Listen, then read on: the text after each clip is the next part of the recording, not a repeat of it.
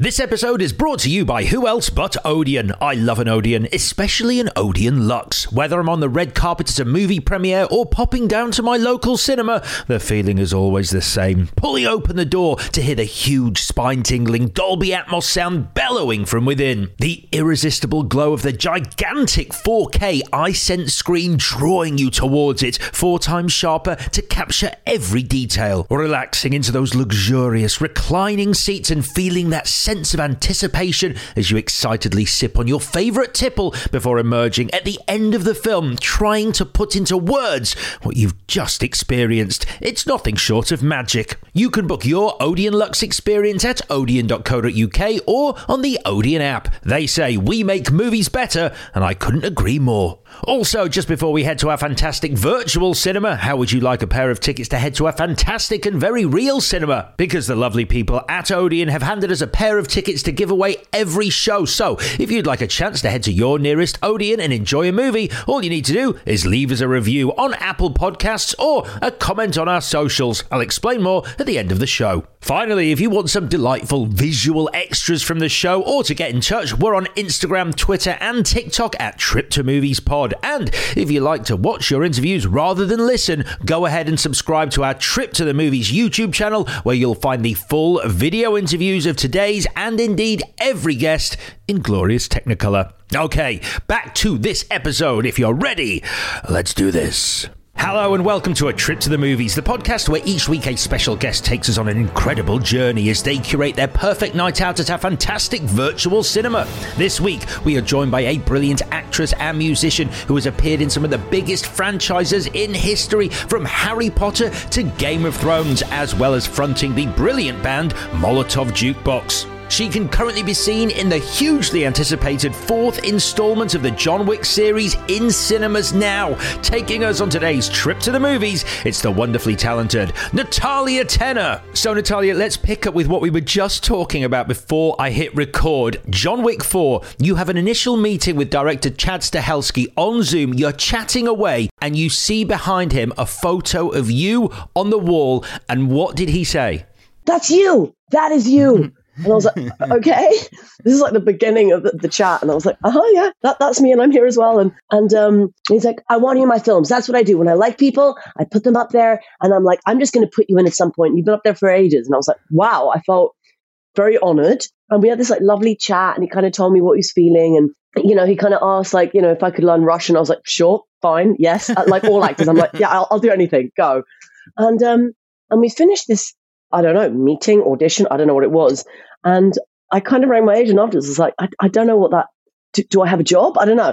Anyway, I kind of carried on back with my life and then cut to a few, months later. And it felt like, I think in his head it was a done deal, but it was, they kind of waited a little bit. And then I got a call and they're like, yeah, well, you're going. And I'm so lucky because I don't have a British passport, that I've got a Spanish passport, because at the time it was, June 2021, the kind of pandemic was in its full, chaos. And at the time I couldn't, if I hadn't had a Spanish passport, I wouldn't have been able to do it because they weren't letting anyone in from England. But luckily, my agent was like, oh, you've got a Spanish passport. It's going to be okay. But you have to go to Madrid for 10 days. And I was like, that's great. I've got my family there. And then I went straight from there to Berlin. It was a kind of wild journey with him. He's such a lovely man. Amazing. And how much did he tell you about your character, Katia? And what can you tell us? I know, like I said, I haven't seen this movie yet, so spoiler free, but it sounds like she is someone who was involved in John Wick's past. And this is where I don't want to enter spoiler territory, but he may have been responsible for her dad's death. No, well, you kind of don't go too much into that. There is actually someone else that kind of is more responsible for her dad's death. But he kind of made it out to me that I'm basically his cousin. I feel like I'm definitely family. And I'm the kind of now head of the matriarch of the Berlin side of the underworld of that family, if that makes sense. Yeah. Okay. And how do you research a character like that? And how much is a collaboration with both yourself and the writer and Chad? So he kind of spoke to me a lot about her intensity and her kind of, she's basically had to come up to this role because her dad is dead. And so that's quite, as a woman in that world, it's quite, you've got to be a certain kind of woman to kind of, right, my dad's dead, I'm now going to take over, and I've got to be respected as a woman in this universe. So she's got a lot of strength, and she's got her own sense of moral code, essentially, which is, very brutal, but it works for her in her universe. and he told me, the Russian thing really helped me, because it depends. Every character I get, you kind of get into them through a certain avenue, and this one particularly was the language. It's like, she is this Russian hardcore bitch, and from the Roma family, and that really helped find her. And then once I got to Berlin, getting the costume, Paco's amazing, the guy that did it, and he had all these different versions of it, and Chad sat throughout the whole fitting, which is very rare for a director to actually just take a moment from his busy life and be like, I'm going to be here for the next few hours. And we were the start of the movie, so I was there for the first 2 weeks of filming, and it felt like he kind of, right, I want to get this first bit, really going. And he sat there, and we kind of found her all together, because there were so many costume options. And then I find that sometimes once you get the costume on and the makeup on, you really get a sense of a person. It's so much of the work is done by the amazing kind of film team, if that makes sense. Because I think a lot in this series, particularly, I think a lot of the iconic nature of the characters is down to these spectacular costumes that they have. They're easily identifiable by whatever they've decided they should wear. Yeah, 100%. And mine, I loved my outfit so much. I wanted to keep every single bit of it. I did get to keep the necklace. They gave me like a little keepsake, which is rare. In big films and big franchises, they tend to not let you have anything. And I got to keep that and a cool bra. Okay, so you didn't get to keep it. It's a leather waistcoat you wear? Is it some sort of leather? Yeah, it's kind of snake skin waistcoat and this ridiculous shirt, and just I loved her earrings, like all of it. The tight leather trousers, her boots. I felt great. I felt like I don't know. I felt like I could easily play a gig in that outfit. I'd argue that as a franchise, the John Wick series is delivering the best action that we could hope to see on screen. 100%. I think Chad and the team and everyone revolutionized action movies. I mean, even just the first one, you're like, wow, and it just keeps getting better and better. And this last one is it's just 3 hours of just getting pumped in the adrenal gland repeatedly. And I've watched it twice now, because the first time actually I was very overwhelmed. And also because I'm in it and it's like, Well, second time I actually got to watch it at the London premiere last week. And I really took in the scope and the level of it's an art piece. It's a martial art piece, basically. Yeah. And I mean, I saw the photos there from the premiere, John Wick, Keanu Reeves walking the red carpet. I mean, as an actor, I can't think of many people that there is such a feel-good atmosphere around. Like, people genuinely have a lot of love for him as an actor, and the commitment, I guess, he puts in to these films and the action. What was it like working with him, sharing those scenes with him? Oh, he was lovely, very, very sweet. And again, Chad, he welcomed me on set on the first day and was just like, we're going to have a read through. And I was like, oh, that's great. I was imagining like a big room, and it was like, no, just me, Keanu Reeves, and him and the writer. And I was like, what? And that's what I mean. They really gave me time and dedication to us building a little kind of nuclear unit before we started filming. And he was lovely. He was such a sweetheart. Okay, I'm currently trying to grow a beard like Keanu Reeves. It's not going particularly well, because I think the reason it looks good on Keanu Reeves is because, as well as having the beard, he's also Keanu Reeves. It's an added bonus, right? So this next question is purely for me. As a dog owner, I've got a Whippet, and he does literally no stunts. He does very little, but specifically not stunts. Did you meet the stunt dogs? Well, I've got my little own stunt dog right here. Oh my God, who's that? That's Mimosa. She's also my accountant. She does everything, really. I mean, she's great. I did get to meet the stunt dog. So again, when I got there on set on that first day and I had that read through, Chad also took the time out of his busy life to show me. I basically felt like I was the new leading lady. Like, that's how he treated me. It was amazing. He literally showed me everything, showed me where the stunts were. I met all the dogs, and you know what? They're amazing. but they are a little bit scary. Like I'm a big, but it's, whew, there was one and it's like, obviously got frisky because I was a new person. I was playing with them. They're like, yeah, you've got to be a bit calm because they're like stunt dogs. And I think from what Chad told me, basically, when they kind of brought in these dogs, I think it's the third one, they had to ensure that the trainers who train them would also keep the dogs, because the amount of training it takes to train the dogs, that's a lot of money. But also those dogs, I think maybe it's a bit like military dogs. They can't just be handed back or rescued or taken. They've got to be looked after by someone that knows what they're doing for the rest of their lives. And for example, on set, we weren't. They had this sign everywhere going, "No one can wear neon green," because they're trained to attack neon green. And I remember my hair lady, Tony, she was British. She's like, fuck, all my shoes are green. So she had to go and buy new trainers when we were there, because if the dog's around, it will just see green. Just go for it. So you've got to be very careful what you wear. Because they can put an actor who needs to be attacked by the dog in the neon green, and then they can CGI it out. Yeah, but they put neon green in specific bits. So especially on the crotch, there's a lot of crotch attacks in a lot of the films, and they'll just have a little green piece of green there when they're kind of rehearsing the stunts. So it's very important to not wear green. The dogs. That's good to know. I'm glad I didn't visit the set in my favourite neon green suit. Yeah. What's it like becoming part of a massive franchise? I mean, it sounds like a dream, and the way you were welcomed onto set, but it's also, to me, it would be quite daunting. It's the fourth installment of this beloved franchise. But after being in massive productions like Harry Potter, Game of Thrones, The Mandalorian, is it just a regular day at the office for you? No, it's never a regular day at the office.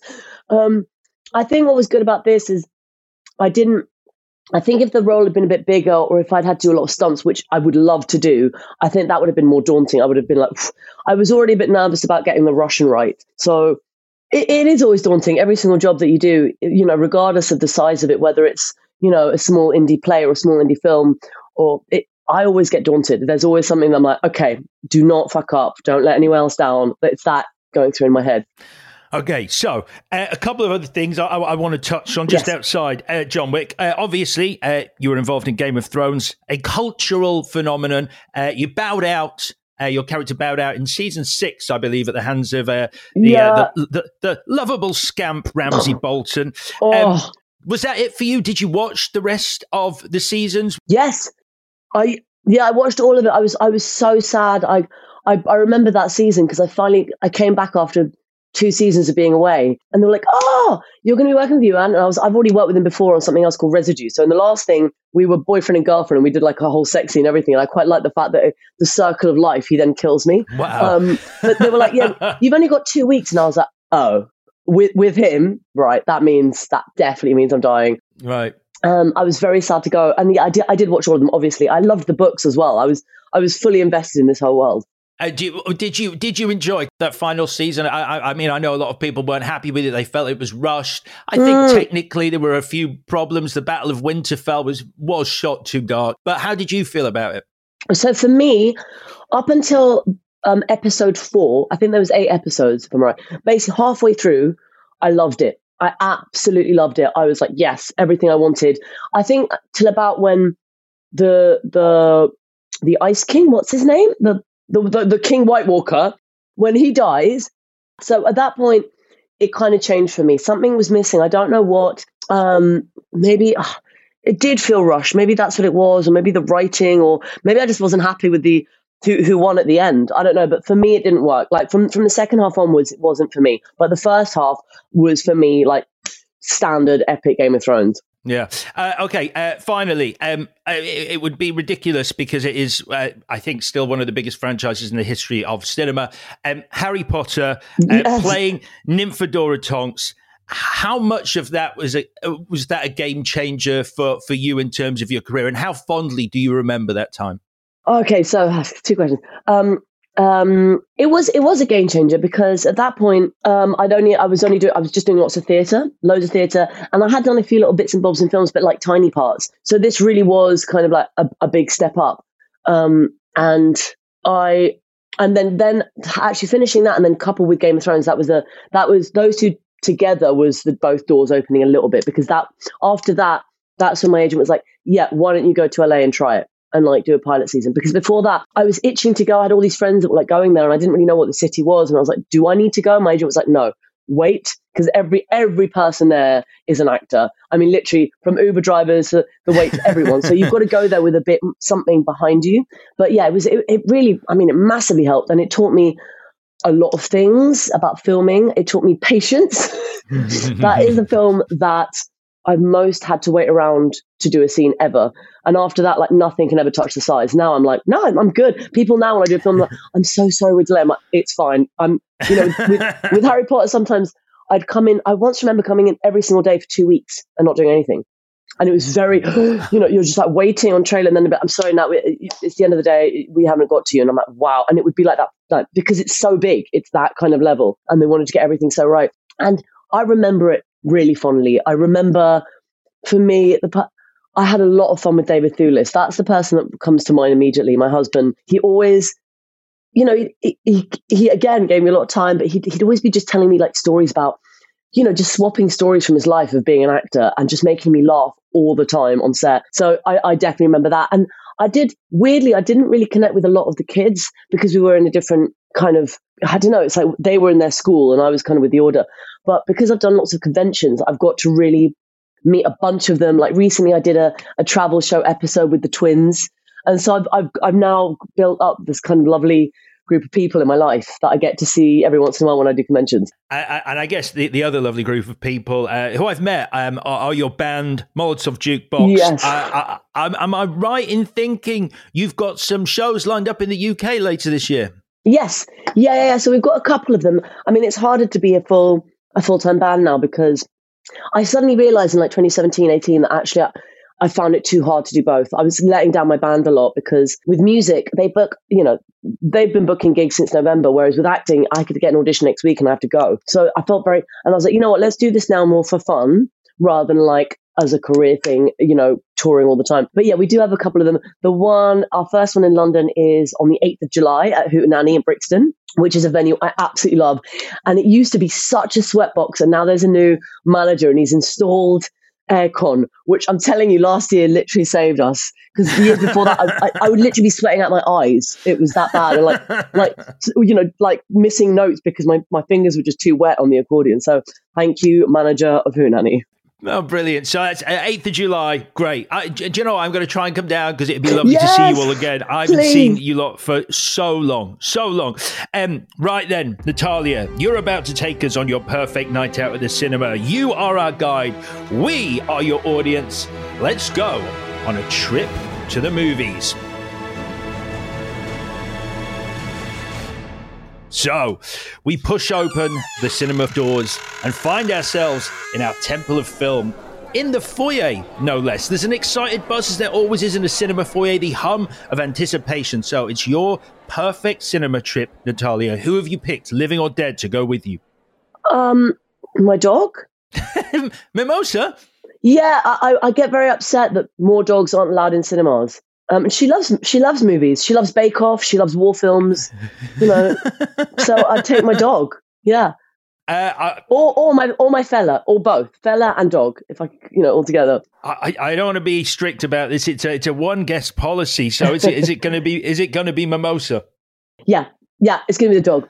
I mean, you know that I believe someone sent me an article saying they do dog pet screenings now. So there are cinemas where they put on screen like they do for babies. No, I've looked it up. Trust me, I've gone down this wormhole. Right. Because part of the reason I don't go to the cinema as often is because there's not one that close to me, and I feel bad leaving my dog that long alone. But the films that they show, they had one in the Picture House in Piccadilly Circus, but they'd only show like really weird like children's dog movies. Beverly Hills Chihuahua. Yeah, exactly. Yeah, or like the 101 Dalmatians, a new one. I'm like, yeah, but I want to watch just normal films with my dog. But surely it's for the dog. I mean, no. Like, she doesn't though. She likes violence. She'd love John Wick. So you could bang on All Quiet on the Western Front, and Mimosa would be like, yes, right, she's in. Okay. Well, I think there's a new avenue to explore here, which is dog screenings but not dog-based films. Why not? It's niche, but it could work. Right, okay. It's you and Mimosa going to the cinema, so there's a clock on the wall reading a specific time. What time have you gone to the cinema? I really like afternoon slots, like 4 p.m. 4 p.m. There's not that many people, especially on a weekday, something like that, like just like quite empty, like that kind of time of day. So the evening, but before it hits cinema rush hour. Exactly. A more intimate experience. Yeah, and then I could, I've got time to go home, like make dinner and stuff. That makes sense. And Mimosa, she's walked by then. Does she need a lot of walking? No, she's getting old, and actually, like this week, I've realised we've actually done running now. We can't go running together anymore. Now it's just walks. Yeah, she's 12, and nearly 12, and I'm like, you know what? You've done enough. Oh, she's 12. Wow. I know. This sounds awful. On his worst days, when he's being an absolute nightmare, I want Simon to be 12 years old and go, I don't need 2 hours on Hampstead Heath. Yeah. Oh, yeah. I just want to sit around, to be perfectly honest. Maybe watch All Quiet on the Western Front. Again. Yeah.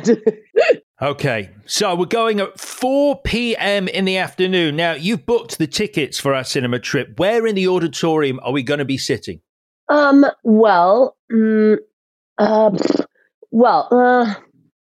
to start wearing fucking glasses because I'm now getting old. So not too in the front, but maybe in the back with my glasses in the middle. Okay, so at the back, glasses, but middle of a row. Yeah, middle of a row. Okay. But actually, this is something else I'd like to create. I don't know if I'm allowed to do this. I'd love to be in the middle, but only if, because in my ideal trip, I think they need to bring back intervals.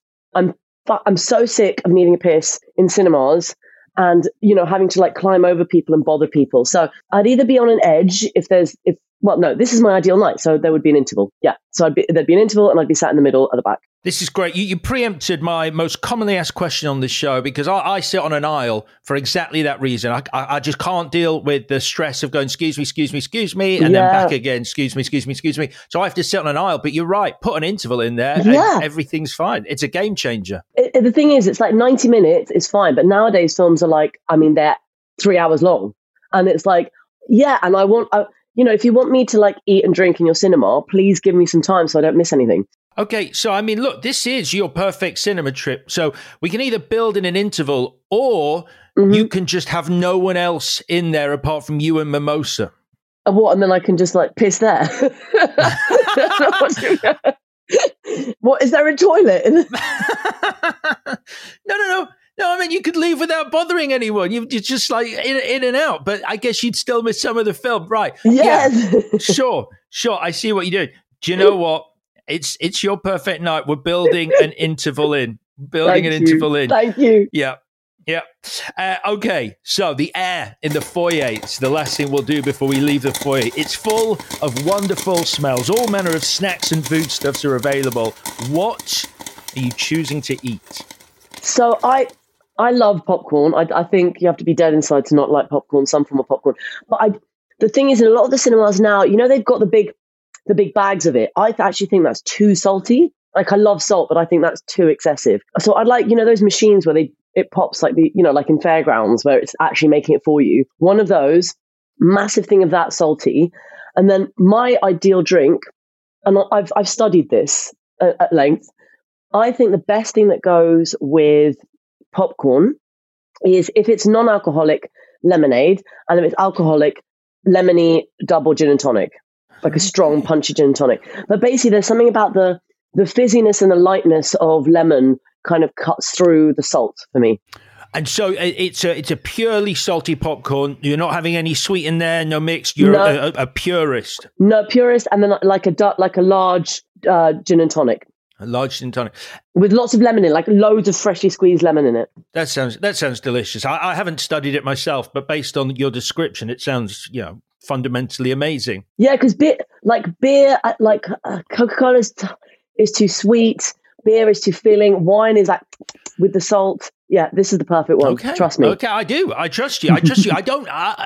I'm sure I could find a cinema that sells gin and tonic now. Otherwise, you're going to be there with one of those Gordon's cans from a nearby offie, which that is not lemony enough. Yeah, Well, I'll bring my own lemon, but actually, if it's my ideal night, they would have a bar there and it would be perfect. Of course, what am I saying? We've already got an interval. We can easily construct a pop-up bar. Yeah. So with all the other foodstuffs available, because, these days you can pretty much get anything. Pizza, nachos, the cinema hot dogs, not into any of that. No. For me, it's like standard popcorn. And maybe, in the interval, in this amazing interval we've got, I'd maybe then, if I finish my popcorn, get maybe like some pick and mix.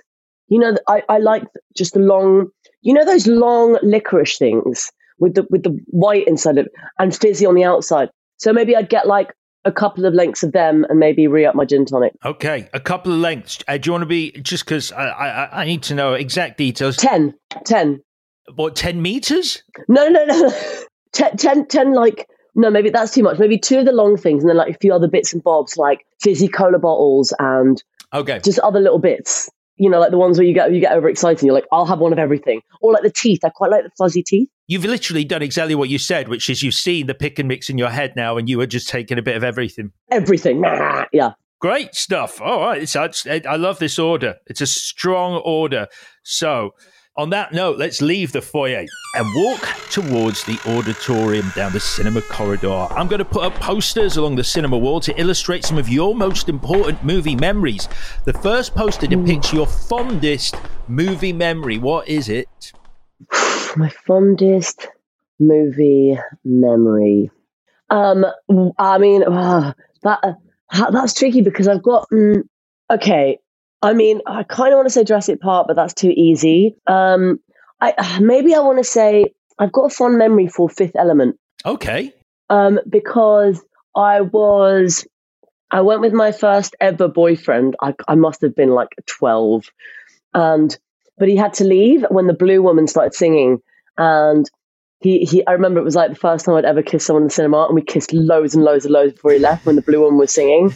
So I've definitely got that as a fond memory. So maybe that one. And then me and my, it's like, you know what I mean? Like the first date. But it's a combination of, I'd argue, the best scene in The Fifth Element when the opera singer starts singing, and I think it's intercut. Yeah. It's just like the way she sings, and it's intercut with the violence on the sort of cruise spaceship thing. It's great. Yeah. And then to have an actual emotional moment with someone while that's happening, I get it. Yeah. And then I watched it a lot with a really old friend of mine who lives in Australia. And we both, I don't know, we must have been, we kept, one of those films when you're a teenager and you just watch over and over and over again with your mates, because I don't know, that's what kids are like. And we were both meant to go and get the Fifth Element tattoo. And we both got like drunk on some tins of something when we were 15 and went to Camden. And we both walked in and I couldn't get it done. She got it, but I was like, I'll go after you. And I couldn't do it. And she's like, she's still got it on her hip. And we were both meant to get it there. So it's kind of fun because it's like, it was really silly. I did let her down though, but there's another added element to it as well. There's a really good piece of advice there that if you are drunk and going to a tattoo parlor, always go second. Always go second. Yeah.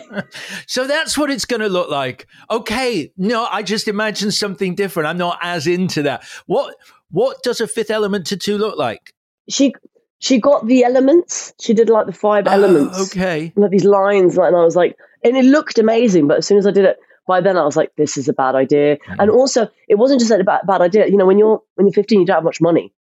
Yeah. And I kind of, as I sobered up, I was like, I only have this much money to last me, like, I don't know, forever. I was like, I actually can't I don't have enough money to do this. And I was like, babe, don't worry, I'll do it. Like next month, when I get paid for my weird hairdressing job, I'll do it. I never did. Okay. So let's. I think she can pass that off as anything, though. I don't think people are going to see that and go, well, that's the Fifth Element. It's not like she got Bruce Willis's massive face. Yeah. But at which point you're like, that's weird. Creepy. Making out to the Fifth Element opera singer scene. I'm putting up a poster for the Fifth Element. Your second poster that I'm going to put up depicts your worst movie memory. What is that? Oh, Free Willy. 100%. 100% Free Willy. I remember being 8 and whenever it was, it came out. And like we were all, I don't know, it was one of my mates' birthdays and we all had to go to the cinema. And I was like, I was so angry that I was watching this. I don't know why. I was like, this is shit. And I literally was like, well, I'm just going to have to wait outside. And I was at 8. The mum luckily didn't see me, and I just sat outside eating my popcorn, reading my Agatha Christie and waiting for everyone. And I was really angry that there's been this trip that I've been looking forward to. And yeah, it didn't happen. I just think it's a shit film. Shit. You were waiting for... But what were you did you say you were planning on watching something else and then they changed the last minute? Yeah, I thought we were going to cinema to watch something else. I can't remember what. And then the birthday girl decided it was going to be Free Willy. So we sat down and we're in the dark, and it gets to like 10 minutes in. I was like, I'm not watching this shit. And I just walked out and read my book outside. And I was really angry because, when you're little, like cinema trips aren't, they don't happen very often. It has to be someone's birthday. And I was very angry at her for her choice, basically. You can watch the clip on YouTube where the whale leaps over the seawall. That'll do you. That's it. That's it. Yeah. You don't need to see anymore. It's one of those movies where you're like, how long do I have to wait to see the bit that was in the one bit? It was in the trailer, so I know it's going to happen. I think it was the movie poster. It's like the whale escapes, so Free Willy does end up free. How long do I need to wait? Yeah, exactly. Pointless. Okay, and did they notice you were missing, sitting in the foyer reading Agatha Christie? Well, no. When I came out, I think the mum or whoever was, I think it was mum or dad, they came out and was like, "What are you doing here?" And I could see the kind of slight panic in their eyes. It's like, shit, I nearly lost a child. But it was fine. It was fine. I was well behaved. I knew what I was doing, and I think it was a cinema near my house. So I was like, I know the cinema. It's fine. I'll just sit here. Good. So I'll put up a poster for Free Willy, which again depicts the end of the film. The third poster that I'm putting up depicts the last performance that brought you to tears. The Whale. Oh, yeah. Okay. Yeah. I just saw it last week, and I didn't know what to expect. I tend to not watch trailers, or I want to know as little as possible about a film. I mean, a few elements, maybe an actor that's in it that I like, maybe, it's that kind of genre. I kind of only see trailers when I go to the cinema. Otherwise, I'm just like, fuck it, let's go see this film.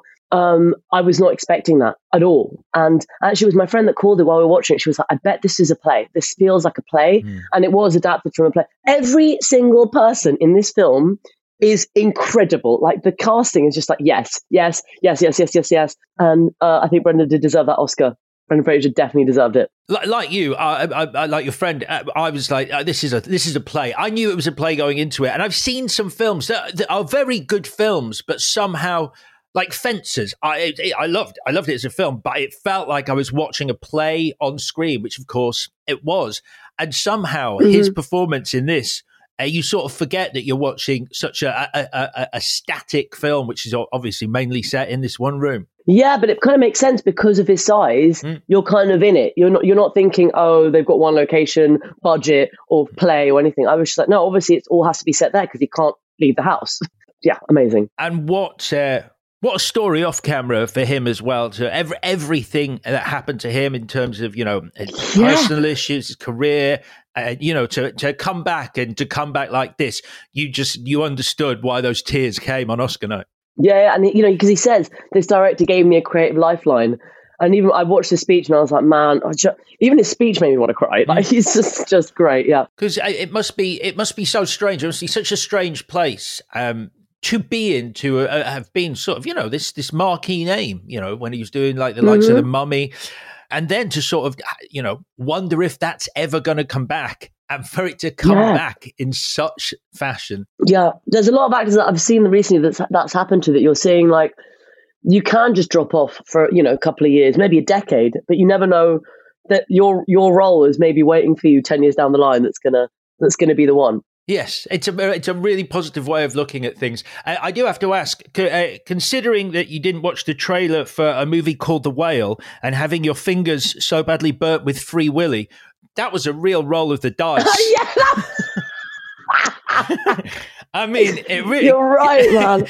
It could have been... Sea-based mammals are just... It's the adult version, isn't it? Is this the adult version? All right, brilliant. Yeah, I fundamentally agree with you. Good stuff. Yeah. All right. We're on to our final post before we enter the auditorium, and it depicts your unpopular movie opinion. What is it? What does that mean, unpopular? In the sense of everyone else likes this film. And you hate it, or vice versa. Everyone hates a film that you absolutely love. Oh, God, that's a really hard one. Oh God. I'm stumped. Give me some ideas. What's yours? Let me give me some. What have we had recently? We've had someone defended Love Actually, which I think is widely regarded as a slightly outdated and worrying film in some regards. Yes, no, you're right. Although saying that, I do watch it. Like I do, I do watch it. Most Christmases, it is up there. Okay. What's that film? Everyone. You know what? I mean, again, it's problematic, like you say. But I really love Bridget Jones. Like in that vein, I love Bridget Jones. I mean, there's a lot of problems with it, especially as a woman. It's like, why does she keep having to lose weight? Why does she do all these things? But I do think it's a good movie. It's very enjoyable. Me and my best mate have watched that many, many times. That's fine. I'll let you have it because I know it's a difficult question. I think it's on the cusp of being an unpopular opinion. Okay. Because I think there's still a lot of love for Bridget Jones. I wouldn't argue that it hasn't been cancelled just yet. I might be wrong. It hasn't. Yeah, maybe in a week it's like evil. Oh, maybe like something that's like a classic that everyone. Oh, I know. Everyone's seen. Like, I love Vietnam movies. I love them. I have literally fallen asleep every single time through Apocalypse Now or anything by, oh my God, Lars von Trier. Fuck me, him. Anything by him I hate, and everyone loves it. I actually I watched Melancholia, and it's when there were still video stores, and I actually stopped it halfway through, went to the video store, and I was like, I can't get that hour and a half back. Can I get another movie? And they were like, absolutely not. So maybe Melancholia or Apocalypse Now. And this is like, everyone loves them. I'm like, they are fucking awful. So one of those two.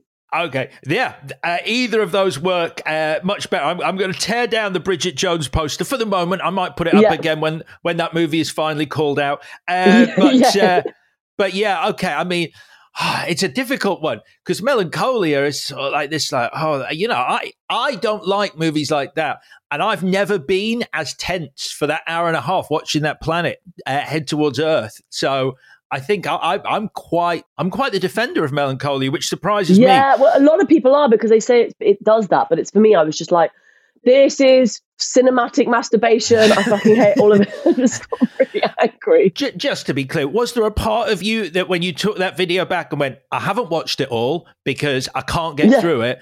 Can I get another movie? Did you think maybe they'd go, we've seen it, we agree?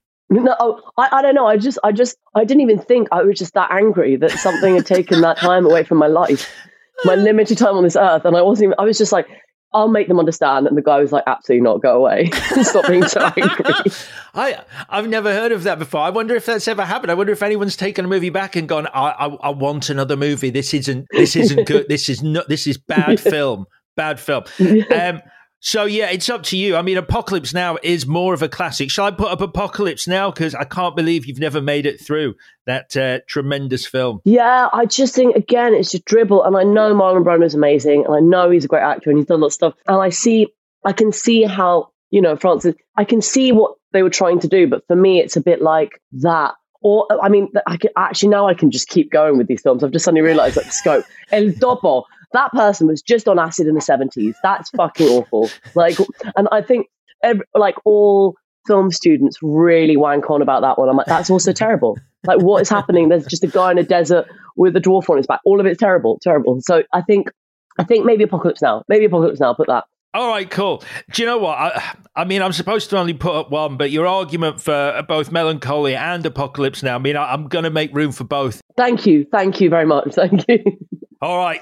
We've arrived at the last set of doors. Now, there's a queue of people hoping to join you and Mimosa in the auditorium. Are you allowing them in, or are you allowing a few of them in? Do you want a quiet cinema? Do you want a busy cinema? Do you want your classic 4 p.m., like a smattering of people? Yeah, a smattering of people. None like on my row. No one in my row, like the first few rows in front of me. Okay. Down there, it can be scattered, yeah. Okay. Also, it's kind of nice because maybe, if you're completely alone, especially if I'm watching something a bit scary, I can, it can be a bit terrifying. So just having a few people there to know that, there's no psycho killers that are going to come in and kill me, like just as a safety net. Great, that's fine. Yeah, because it's I watched Paranormal Activity on my own in a screening room, and My God. it was the worst. It was like I was just terrifying. broken. All right, so a handful of our audience go wild. They're being allowed into the auditorium. The others have to go home because they'd be sitting too close to you, and they'd ruin your row. So, before the movie you've picked for us begins, we're going to play a few things first. And the first thing we're going to do is play the trailer for the movie you are most looking forward to. What is it? So I've got kind of two. Dune 2, the second installment of Dune. I loved it, Dune. I loved it so much. I loved it so much. I saw it in the cinema. It's kind of got everything I love, really. That kind of fantasy, sci-fi, violence, a whole other universe that's just wonderful. So I can't wait to see what they're going to do with the second bit. And also, my other option is, I loved The Little Mermaid growing up. The Sebastian song, Under the Sea, is still something that me and my friends, like, I literally put it on at every house party. I always like sneak it in on the Spotify list. Yeah. So I can't wait to see the live action animation of that and the music of that. And I really hope that song is in it and they've done a remake of it. My movie CV is littered with gaps in terms of Disney movies. I never watched a lot of them. However, I've not seen Aladdin. I've not seen Beauty and the Beast, Cinderella. Oh my God.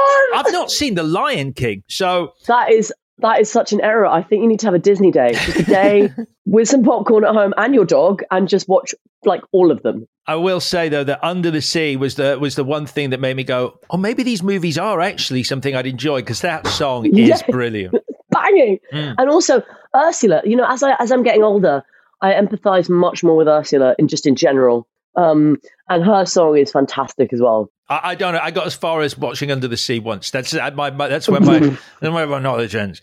But okay, June. Yeah, that's an interesting one.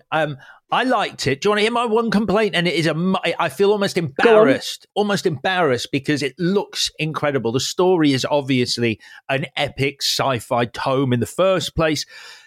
Did you ever watch the David Lynch original from way back in the 80s? No, I didn't. So Baron Harkonnen is meant to be this hideous, repulsive, like awful, morally corrupt individual. And in the original, he is. And in the book, he is. And I just thought Stellan Skarsgård looked a bit like a Sith Lord, like he'd been parachuted in from a Star Wars movie. I didn't get the Baron Harkonnen I wanted. But I guess if you've not seen them. Okay. Yeah, I mean, I hadn't seen it, and I've only read half the book. Unfortunately, I don't know why. I just left it one day, and I just never. Maybe I lost the book somewhere. But yeah, I think when you have an image, that's the thing. Like, I hadn't read the Harry Potters till I started filming it, so in my head, those people are the way they should look. You know, so for me, I didn't have that issue. But it is frustrating. I get that with a lot of. I collect comics, and when they make comics into films or series, I get irrationally angry because of stuff like this. I'm like, no, that is completely wrong. You know, I'm out. I don't buy this anymore. Wait, so did you say you had or hadn't read the Harry Potter books before you saw the movies? No, I hadn't. So for me, it's like everyone that looks, now I get it. Now I've read them. I'm like, oh, actually, you know, that person could have looked like that. But in my head, the way they look is how, because I came to it first through the movies. That's how they should look. So I think that's whatever medium you come in first is what sticks with you. I get that so much. The only Harry Potter book I read ahead of seeing the movies, because I'd watched the first movies. I was like, fine, I'm into this. Let's do this. This is great. This is great, feel good Sunday afternoon viewing. And then I read The Prisoner of Azkaban before I saw the movie, and I spent the entire movie going, that bit's not it. Why have they missed out that bit? And like I find it strange that people can read the book and then watch the movie and be completely happy with the movie, because surely you're like, but that bit's not in it. So the next thing we're going to play for you is your favorite shot or sequence from a movie. What is your favorite shot or sequence from a movie? So this.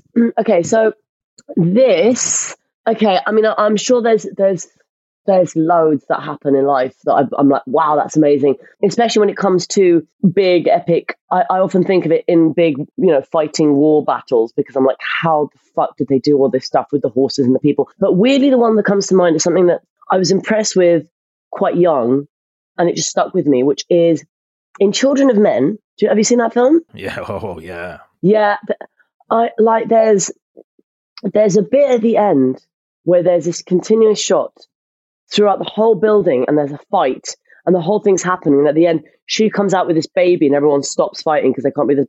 I remember watching that and just being, I mean, maybe it was, the first time as a kind of proper adult with my kind of now an actress head on that I was seeing something like that. Because I'm sure I've seen far more impressive sequences or similar sequences or whatever.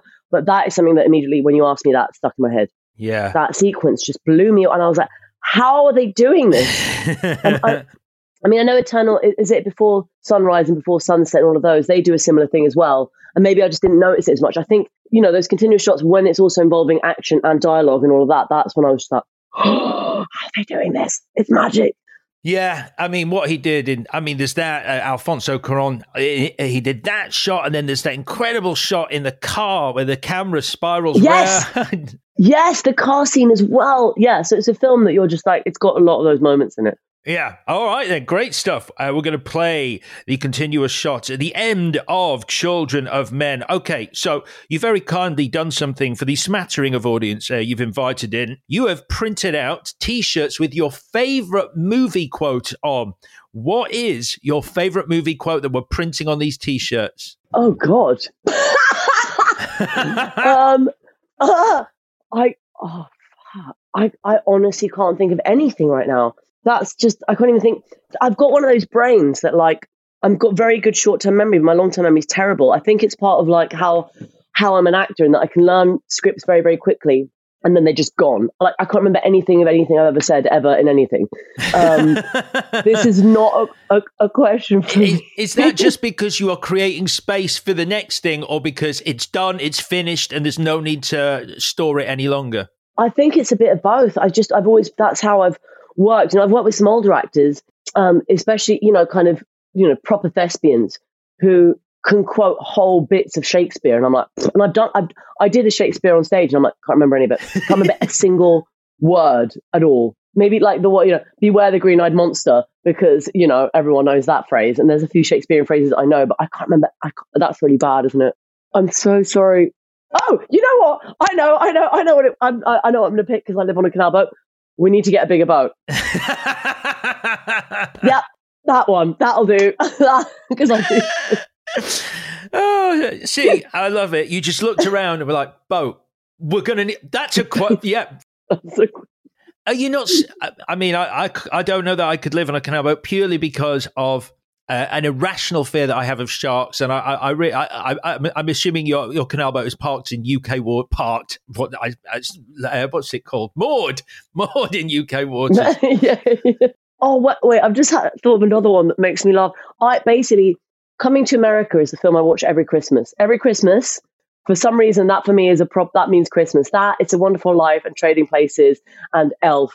No, not Elf. Scrooged as well. Oh, yes. Those are kind of my Christmas classics. I actually there's a new one that I've now added to my roster, which is Bad Santa, which has made me laugh so much. I saw it last year for the first time. I really like the quote, "The royal penis is clean." That makes me laugh every single time when coming to America.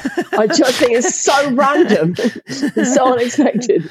So that, and we need to get a bigger boat. One or the other, whichever. Depends how old you are. Do you want to put one on the front and one on the back? I mean, it's... Yeah, there you go. Thank you. Yeah, that's great. Done. Sure. We'll put, you're going to need a bigger boat on the front, and just hope that not too many parents turn around and go, I wonder what's on the back of those T-shirts. Yeah. The royal penis is clean. That's fascinating that you literally learn a script, know it off by heart, and then it's gone. I mean, could potentially someone come up to you and go, "Oh my God, I love that line from Harry Potter," and you'd be like, "Who said that?" And they're like, "You did." Yeah. I mean, because I get asked a lot by some fans, like, "What's your favorite quote from the movies in general?" And I'm like, "Blah blah blah blah blah." I know the word Voldemort. I don't know. Beware Voldemort, is that line? Yeah. I'd probably just always go with, which is, it seemed to be how Harry Potter met every adult character. The same line was used, which was, Harry Potter, eh? And that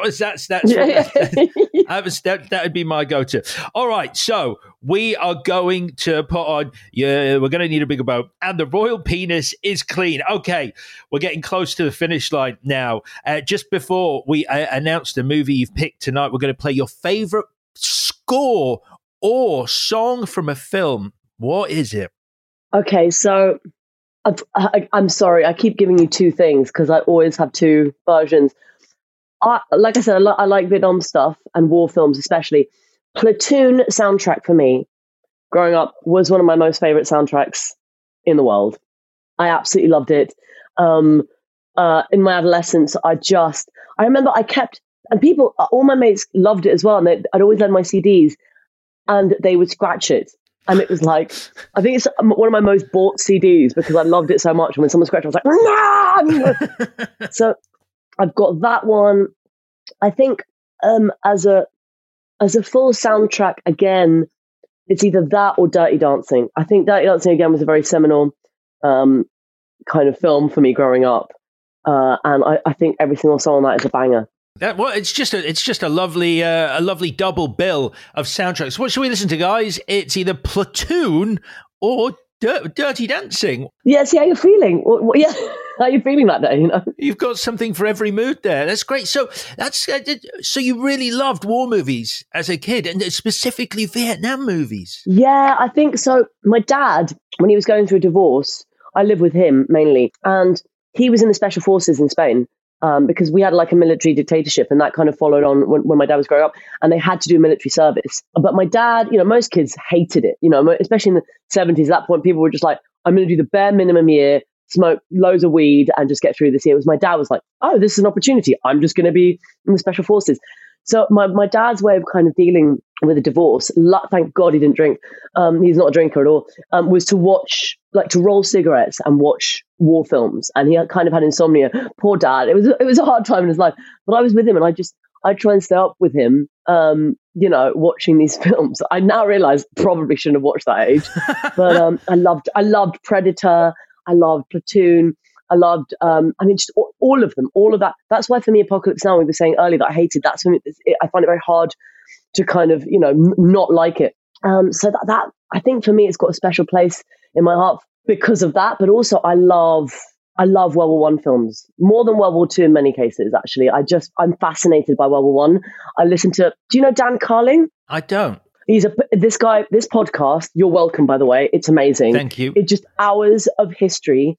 And he's got 16 hours on World War One called Blueprint for Armageddon, which I've listened to maybe 4 times. I listen to it when I can't sleep, and I'm just like, oh, the voice of Dan Carling in war.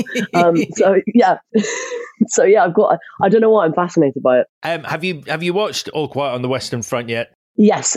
Yep. Yeah. I think it's fantastic. I watched it as soon as it came out, and actually, I think now it's due for a rerun again. Because again, when I see these epic movies, I feel like the first time it's just like. And then a few months later, I'm like, can I watch it again to actually take it in properly? 1917, again, incredible. Yeah.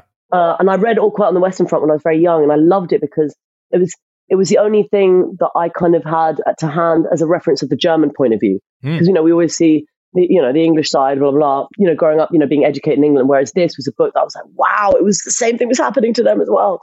Yeah, I haven't read the book. I watched the film, and it's an incredible piece of cinema. The soundtrack, the ominous dome, it's just terrifying.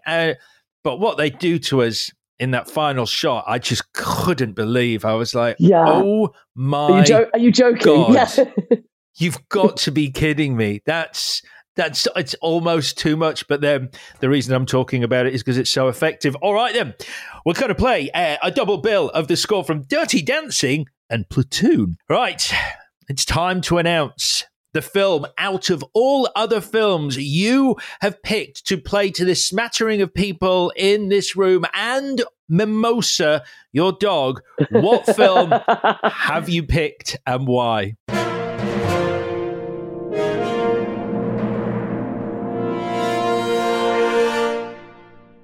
Okay, this is another one that's pretty. Oh fuck! I've again got 2. Can I have a double bill? I mean, you've had two for pretty much everything. So why not? Why not stay? Why not stay in the habit? Let's carry on. Yeah, you can have a double bill. Yeah. Okay. I'd start with Silence of the Lambs, and then I'd follow it with Strictly Ballroom. Another just Dirty Dancing and Platoon, and now Silence of the Lambs and Strictly Ballroom. Yeah. Which are we playing first? I think let's end on a dancey note. Like, I want to leave dancing. Okay. You know, I don't want to leave like thinking shit. You know, there's a skin meister out there going to just kill me in my sleep. She rubs the lotion on her skin. She rubs the lotion on her skin. Yeah. Oh, that's another great quote. You're not having three. We've printed the T-shirts. They're already made. Yeah. So I start with Silence of the Lambs. I think that's. I just think about actually how little time Anthony Hopkins is in that movie. I think it's not that long. I mean, when I actually think about it, because I've seen it quite a few times, it's not that much, but his presence is just incredible. And that character he's made is just... Did he win an Oscar for that? I don't know. Did he? Yeah, he did. Oh, yeah. Of course he did. It's one of the films for... Here's some Oscars trivia. It's one of the films that won the Big Five. Really? Yeah, the Big Five. It's like the last film to actually do that, I believe. But how old were you when you saw it? Oh, I was young. I must have been like 10 or 11 or 12, something like that. At someone's sleepover, and it's like, let's watch this, you know, when you're little. So, yeah, I think that would be a good start. And then Strictly Ballroom, again, it's one of those ones with the same Australian friend, actually, who, with the Fifth Element tattoo, me and her watched Strictly Ballroom again on repeat. And I love it because, you know, I'm Spanish as well. And I was like, I think at that age as well, I was a bit like Fran. You know, I had lice, I was chubby, no one wanted to have sex with me. And I was just like hoping that I would like transform like her into this kind of Spanish dancing queen, you know, out of the other end of puberty. So it kind of gave me that kind of hope that everything was going to be okay eventually. So are you, is that a unique Baz Luhrmann film that you love, or are you a fan of him in general? No, love it. I recently saw the Elvis on a plane on the way back from doing this episode, actually, this travel show with the twins in Turkey in January. And on the way back, I watched it and I loved it so much that when I got home, I was like, to my fella, I was like, we need to watch it again right now. You need to watch this film now. So the next day we watched it again. I just think he's great. I love the color and the music that he brings to everything he does. It's a fantastic film. I think Austin Butler is tremendous as Elvis. And I think a part of that for me is the fact that I didn't know him really. I know he was in Once Upon a Time in Hollywood in a smaller role, but I didn't know him as an actor. No, me neither. It's much easier, don't you think, to watch someone who is relatively unknown and accept them inhabiting such an iconic figure? Yeah, because you've got no preconceived anything of them. I mean, you know, that's now. I mean, well, where does he go now from this? You know, now he's Elvis, so let's see where he goes.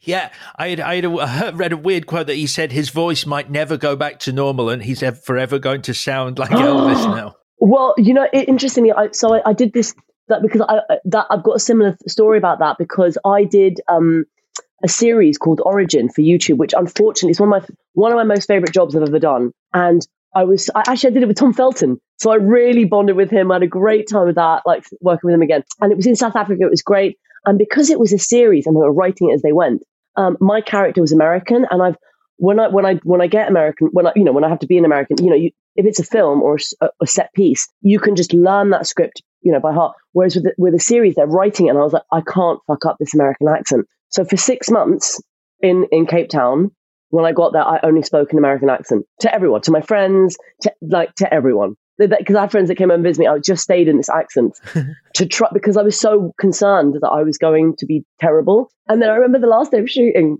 and they were like, "Oh no, Nat, that's it. You're actually done. I mean, you're filming today, but you're done for words."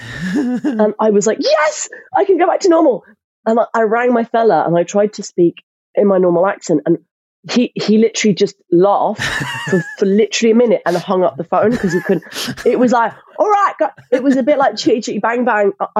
I was stuck, and I was like, okay, so that's my life now. I was genuinely terrified. And actually a few days after, luckily it was a wrap party, I had a few drinks, and then suddenly my tongue relaxed and I was like, oh, I'm back.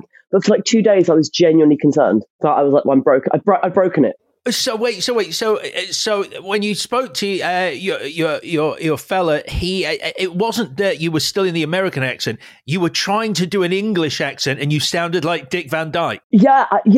My tongue had forgotten what to do, so I was like, I'm back now. And he was like, "What are you doing?" And he was like, "No, I'm speaking like I do not." And he was like, he just laughed, and he couldn't even deal with it. He had to just hang up and was like, "I'll speak to you later." So it can happen. But yeah, that's the only time I've ever kind of consistently kept an accent for a job. Right. Well, we've played The Silence of the Lambs, followed by Strictly Ballroom. And that's it, Natalia. The curtains have closed. The guests are milling out, smiling, chatting, and thanking you for taking them on an incredible night out at the movies. And also, well done. I didn't even realize you picked a double bill and built in an interval. So that really works. Oh, it does work. It does. Yes. It does. But before you go, it's time for this week's mystery question as we ask, what's in the box? Saw you with the box. What was in the box? Oh, what's in the box? So I have a box. It has a mystery question in it. Okay. As someone who has appeared in some of cinema's biggest franchises, would you ever consider joining the cast of a superhero movie, either in the Marvel or DC? Yes. 100%. I would literally love that. That would help me to die a happy woman. Like I said, I love comic books. Yep. And anything in that universe I'd love. I kind of, thing is, I'm not so, for me, some of the Marvel stuff is very trad. The kind of comic books I like are a bit more, like I loved Transmetropolitan. I loved Preacher before, when it, now everyone knows it, but Preacher, The Boys, Walking Dead. So I've always had that kind of maybe you'd say a kind of more darker, well, no, I suppose some of the trad stuff is also quite dark, but I've never really invested time in those ones, but anything like that, I'm in 100%. So do you have a wish list? Is there a character who you're like, please don't let them make that without at least asking me to audition for it? Oh, I've had so many. You know what? Before they made Preacher, I remember when I read it, I was 21, and I rang my agent. I was like, please, can I go up for Tulip? Maybe one day I will, go up for that. I would love to be in Transmet. If they ever made a film of Transmetropolitan, I would love to be one of the filthy assistants, which makes sense if you read it. Or be Spider Jerusalem if they made it into a woman. That would be great. Okay, that's great. I'm glad that was the mystery question. I wasn't sure when you said, I'm so passionate about comic books, when I see them done badly on screen, it makes me angry, but actually done right, you're up for that. Yeah, completely. Natalia, that is it. Your taxi has arrived to ferry you back to reality. I have a lot of notes this week because you picked more than one answer for so many questions. So sorry. It's fine. Let's recap your perfect night out at the cinema. You are taking your 12-year-old dog, Mimosa, at 4 p.m. You are sitting with Mimosa in the middle with absolutely no one around you and building in an interval to tonight's double bill. You are having salty popcorn with some very lemony gin and tonic. You are then having a bit of pick and mix, 2 of those sherbet-filled snakes, I'm going to call them, some fizzy cola bottles, and then we're going to bosh in some teeth there as well. Your fondest movie memory is kissing to The Fifth Element, aged 12, when the opera singer is performing. Your worst movie memory is having to leave Free Willy to read Agatha Christie in the foyer because it's so, in your words, shit. The last performance that brought you to tears was watching Brendan Fraser in The Whale, and your unpopular movie opinion is a combination of Apocalypse Now and Melancholia are impossible to get through. The movie you're most looking forward to is Dune Part 2 and The Little Mermaid. Your favorite shot in a movie is the end of Children of Men. The quote, well, we've got 2. We're going to need a bigger boat on the front end. The royal penis is clean. On the back, we're playing the double bill of Dirty Dancing and Platoon as the score. And finally, we're watching Silence of the Lambs, followed by Strictly Ballroom. Natalia, thank you for taking us on a trip to the movies. Oh, have you had a good time? I've had a great time. Would you like my movie day? Is this something you're into? I love it. There's a lot of fun to be had in that experience. I think it's very exciting. I love the combination of Silence of the Lambs and Strictly Ballroom. I'm into that. And if you're taking mimosa, I'd bring Simon. Oh, they love each other. That's it. Thank you very much. Have a great rest of your day. Yes, you too. Thank you. Bye.